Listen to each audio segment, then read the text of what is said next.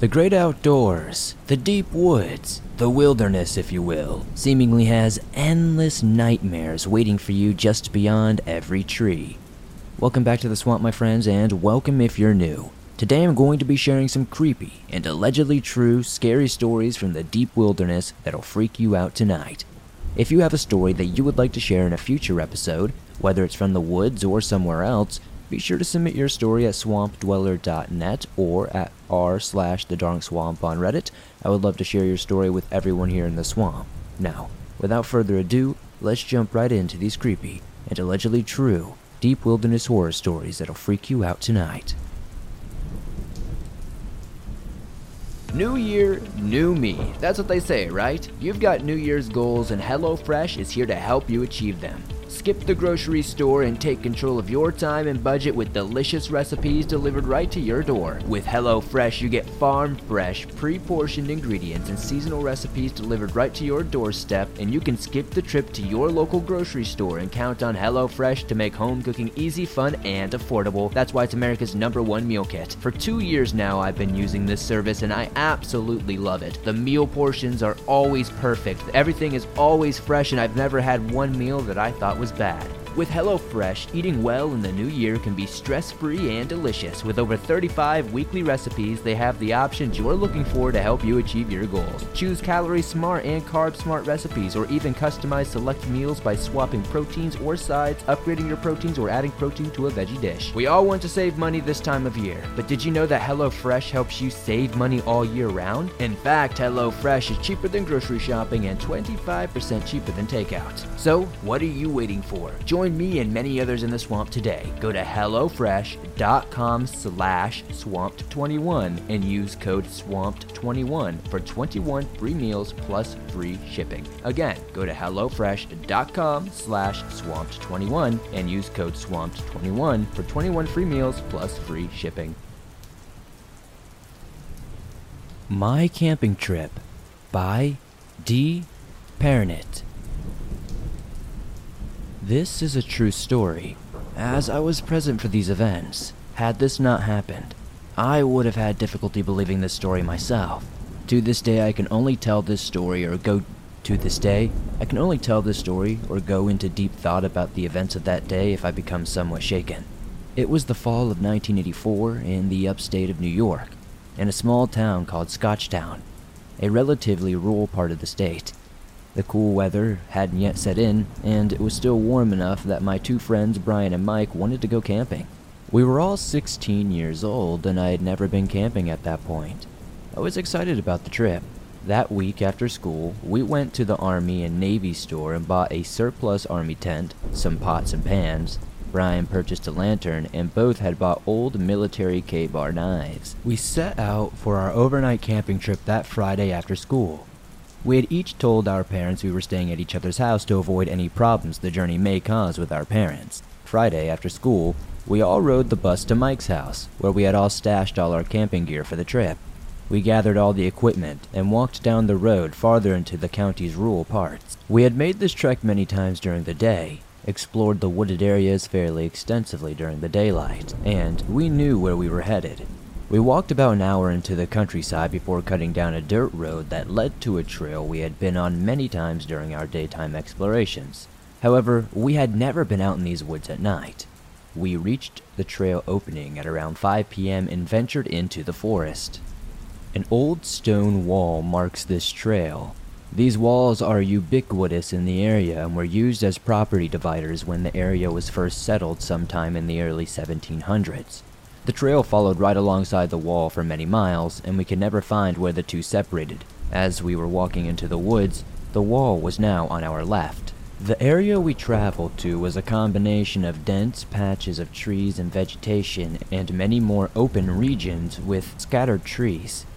In these more open areas, we often came across stone foundations of homes that used to stand there, and occasional headstones where early settlers had buried loved ones on their property. We walked for about an hour, and because the canopy of trees was very thick, it was starting to get dark. Still, light out but dimming, so we thought it was best to stop before dark. We came upon a clearing to our right with a relatively large tree, and we could camp directly under it. To give an accurate idea of what our campsite looked like, Standing in our campsite, if you looked forward toward the trail, it would be the trail, then the stone wall.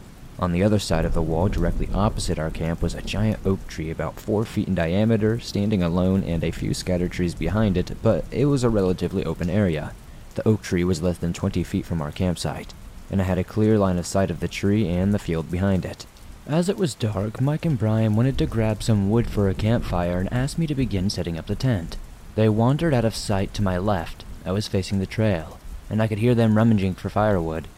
I proceeded to dump the contents of the canvas tent onto the ground, bent over, and started gathering the tent poles, and my following action changed my life forever.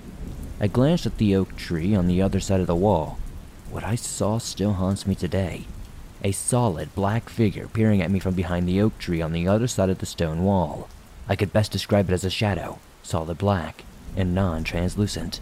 I could see its upper body as it leaned out from behind the tree, and the shadowed-out hand on the front of it as if it were pulling itself out from behind. I was frozen with fear. That was the only time I have ever been frozen by anxiety. I stared at this thing for an eternity, however it couldn't have been more than 5 to 10 seconds. I didn't see this out of the corner of my eye, I was staring directly at it. Just then it slid back behind the tree, and instantly I heard Mike and Brian coming back toward me. I jumped up and yelled, Guys, get over here!"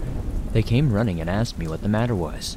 I thought for a second, and was embarrassed to tell them what I had seen. I said, "There's someone behind that tree. I just saw someone behind that tree for sure." They both looked at me with a bit of a puzzled look, and Brian replied, "What are you talking about? We're in the middle of nowhere." I emphatically told them I had seen someone looking at me from behind the tree. We had been friends for many years, and they knew I was not going to scare very easy. Mike said, "All right, we charge the tree, Dave. You go right, and we'll go left." They pulled their K-knives out of their sheath they had on their belts, and I grabbed my pair of nunchucks. I was very much into the martial arts at the time, and had become very proficient with them as a weapon. We all three charged towards the trail, jumped the wall, and ran around the oak tree, but there was nothing. Nothing at all was there. There was no way anyone could have gotten away from there without us seeing them or hearing them. The tree stood alone. The ground was covered with leaves, and still there was no sign that anything had ever been there. They laughed and joked, blaming this on my first camping trip jitters and how I was just a bit shaken. I knew what I had seen though, and I had never been so scared in my whole life. But the night was just getting started, and all I wanted to do was go home. Night fell, and as they went about their camping rituals, starting the fire, getting out a pack of ground beef, and getting a pack of ground beef out that we had swiped from Mike's freezer to cook over the fire, I sat on a log quietly, terrified, still trying to process what I had seen earlier. We were there about 3 hours when we first heard something in the woods. Something was walking around our campsite just beyond the light of the campfire, maybe 20 to 25 feet in the darkness behind where Mike and Brian were sitting. I was the first to ask. Guys, what is that?" Brian answered. "Probably just a deer." I replied.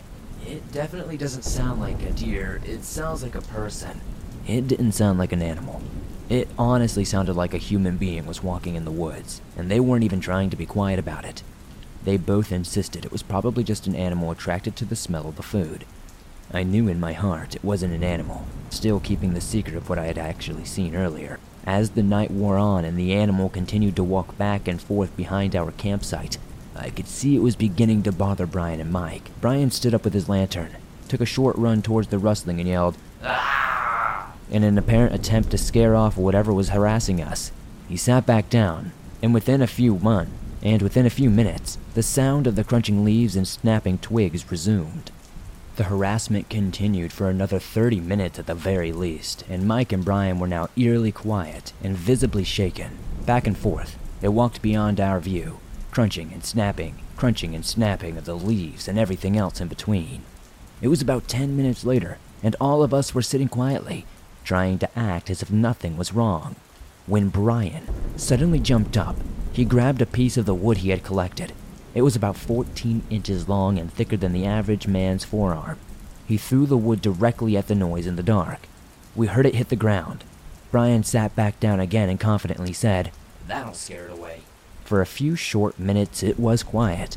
Then, just before we heard the walking in the leaves start up again, this time It sounded like it only took a few steps and then stopped. We all sat there quietly, not knowing what to say, what to do, when all of a sudden we heard a whoosh of something cut through the air. The piece of wood Brian had thrown earlier came sailing over my head and hit the tree. I was sitting under this tree, and this was a strong blow because I felt the entire tree shake from the impact. It fell about 10 feet from me, so it must have bounced off a good way. I looked at Mike and Brian, who were white as ghost, and asked, Do deer throw logs? We all sat there for no more than a minute, and the noise began to start back up. Brian finally spoke up and said, We can stay here all night, and I won't get a wink of sleep. Or, Mike jumped in. Let's get the fuck out of here.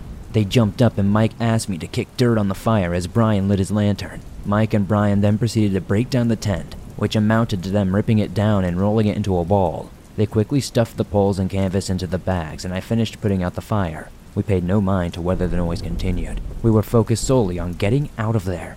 We stood all packed up and not looking forward to the long hike out in total darkness. Brian decided he should take the lead because he had the lantern. Mike would be second in line and I would have to bring up the rear. Mike and Brian drew their knives and Mike looked at me and said, Dave, anything comes out of the dark?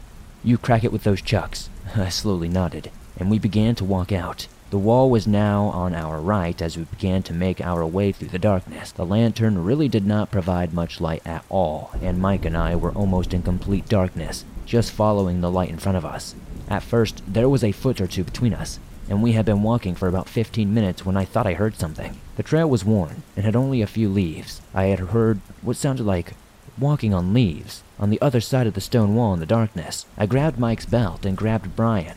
All three of us stopped and we all huddled together. They asked what was wrong and I whispered, I think I hear it right there. And looked to my right, indicating the darkness on the other side of the wall. We stood motionless, all of us listening intently and noticing nothing. Mike said, Listen, we're all freaked out. Let's get out of here. Brian and I nodded, and we began walking out. Again, we walked another 10 minutes and I heard it again. This time I didn't stop. I leaned forward and whispered into Mike's ear, Listen. We slowed our pace for just a few seconds when Mike said, Oh crap, I hear it. Something was walking parallel to us on the other side of the wall. It was unmistakable. Walking in the leaves and only about 5 feet from us in the darkness. Walking in the leaves and only about 5 feet from us in the darkness. It was right there. It was almost like it could jump over at any minute and grab us. Mike grabbed Brian, and we all huddled again. We both told him, It's right there, and looked into the darkness over the wall. We stood still for a moment, and then all three of us heard something moving amongst the leaves. It was almost difficult to hear because my heart was pounding so hard. I thought it might explode out of my chest at any waking moment.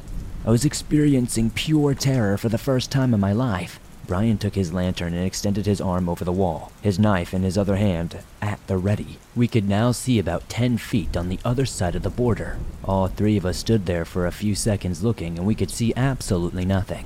Then we heard it again, the leaves moving on the ground. The sound was right there, but there was nothing we could see. Brian said, Let's get out of here. And Brian started yelling that we should get out of here, and we still had about 40 minutes of walking ahead of us. We started walking again. The noise immediately started again. It kept pace with us, and it was apparent it wanted us to know it was there. Brian stopped and suddenly said, Let's run as fast as we can for at least 30 seconds and stop and see what happens. We agreed, and off we went running as fast as our teenage legs would carry us. We stopped, out of breath, listened, and we heard it. Stomping in the leaves in the darkness on the other side of the wall, it was chasing us. We huddled together, ignoring the noise it was making more than a few feet from us in the dark. It sounded almost like pacing. Mike spoke first, asking, What are we going to do? Just then a sinking thought came to my mind, and I spoke up. No one knows we're out here. We lied to everyone. They'll never find us.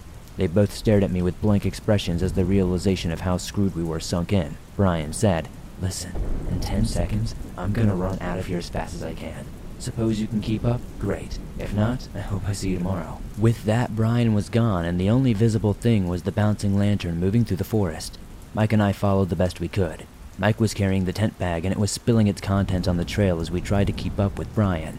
We'd been stuck in the woods with no light source if we lost him. I tripped over the tent poles and the canvas tent but never lost footing. We ran the entire way out, and when we reached the road, we all began throwing up. We snuck back into Mike's basement, and that's where we slept. Those two returned the next day to collect everything we dropped on the trail, and I declined to go with them. They went back the following weekend, getting prepared with tripwires, flashlights, and machetes to prove something I never did. Even though I grew up hiking around those woods, since then I have not spent a night in the woods and have no plans to ever venture into a forest again. I never told them what I saw, but I know what I saw, and nothing will change that fact.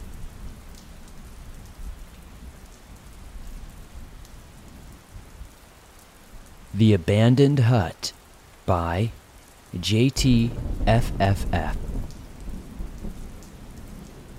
4 years ago, I was a sophomore in high school.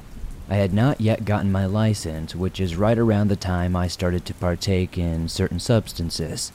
And one of my friends in the neighborhood, we'll call him Kurt, knew of a creek about 1.5 miles from my house, which would be an excellent smoke spot. But it was a bit of a hike to get there. It was well known that there were a few scattered structures in the woods here, such as a dozen or so concrete huts, and old barrel fire pits, and platform built in the 2 trees at some point. I'm not really sure what that's about, all within a dozen feet of each other. This is about 1/4 mile into the woods and about 1/2 mile from any road. We had been there dozens of times during the daytime, usually with more friends though. We lived in a rather nice suburban neighborhood, so it didn't seem too dangerous to us. Not to mention, nobody else had ever been spotted there before. It had become a pretty standard smoke spot for kids our age. We all just assumed it was an old abandoned homeless structure, but there were still legends passed around by other high schoolers claiming something sinister lurked there. Hooks for hands, serial murderers, inbred cannibals, typical campfire stories, that type of thing. The concrete hut was about 7 foot by 7 foot by 5 foot, and the ground had been dug out inside, making the roof even taller. We had found improvised weapons, food cans, trash, etc. when we first discovered it 2 years prior. But since then, nothing of that nature really popped up, just beer cans, roaches, and cigarette butts scattered around in the fire pit from neighborhood kids. The inside had scribbled stuff on it with Sharpie, it was covered with a tarp, and the whole thing smelled like pee. So none of us really went inside. As I mentioned, a lookout platform was built into a tree about 50 feet away. An improvised ladder of branches leads to the 5 foot by 5 foot platform about 20 feet off the ground. The wood was water damaged, so it was very hard to get up there. Back on track, this particular October evening, Kurt and I left at about 6 p.m., hoping to get there before dark. We had several other smoke spots that were close to my house, but nothing quite matched the excitement and the charisma of the hut. We make our way through the neighborhood, through some backyards into a field, and finally pass through the tree line. Stones laid out across the creek allowed us to cross without getting wet. Right around the time we got there, the sun was almost entirely set, and there was not much light coming through the trees. This was the first time either of us had been there at night. We hiked up the last 500 feet uphill, barely seeing the hut through the darkness. The atmosphere had us both uneasy, and we talked with the quietest whisper possible. We didn't want to approach the structure, so we decided to smoke about 50 feet from the hut, right on the edge of the bluff we had just climbed. I shifted a few feet over to get some more even footing before we started, and I felt my foot snag on a fishing line running about a foot off the ground tied to the tree next to me. A loud clang was made as the line yanked an empty metal bucket into metal scrap planted into the ground. It was a makeshift alarm. We hear someone moving down from the platform in the tree, about 20 feet away from us, and drop into the leaves below. We take off down the bluff, sliding on our asses and hitting trees. We still hear scurrying and grunting behind us. We get to the bottom and sprint through the creek. I trip on the loose rocks below me and fall into the cold water before bolting up and continuing to run. About a second later, we hear splashes behind us. At this point, we clear the tree line and are in 1/4 mile of an open field. We sprint as fast as we can. Kurt and I are hurt and out of breath, and the person is catching up. We can hear them behind us breathing heavily and their loud footsteps growing closer and closer. We sprint through someone's backyard and listen to their dogs barking. We finally run into the middle of the street and a car slams on its brakes. Kurt and I screech to a halt to avoid the vehicle. We turn around to see somebody standing just outside of the floodlights of a nearby house before they turn around and run back toward the forest. We apologized to the driver, ditched the weed, and I called my sister to pick us up. We explained what happened, begged her not to tell my parents, and we have never returned to that creek again.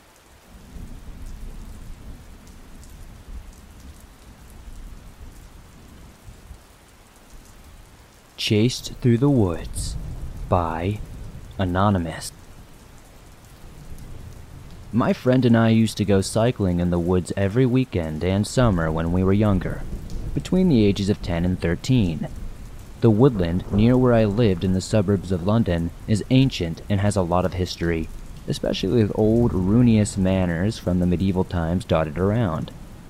We have many happy memories from that period, but one peculiar and scary evening stands out. One evening we went deep into the woods and checked out this old abandoned farm with a giant pine tree in the center of a field. We had to hop a couple of fences to reach these trees. There was always something majestic about this isolated area.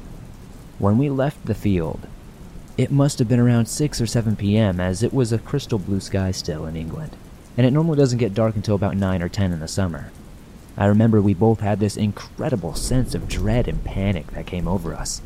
We cycled as fast as we could towards the exit, a tunnel into the back road. This was only a 5-minute cycle from the field with the isolated pine trees. However, my friend disappeared, and it felt like it was pitch black within a matter of minutes. I remember waiting at the tunnel entrance for my friend as I was too scared to go through it. I didn't want to go alone, and it felt like I was waiting for hours.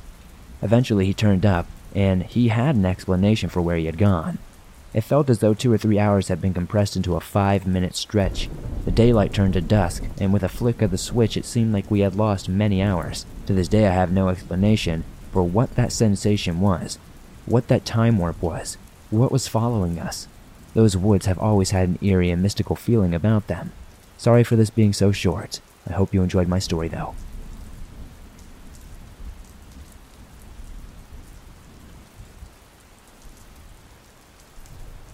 Thanks for listening to these creepy and allegedly true deep wilderness horror stories sent in by viewers just like you.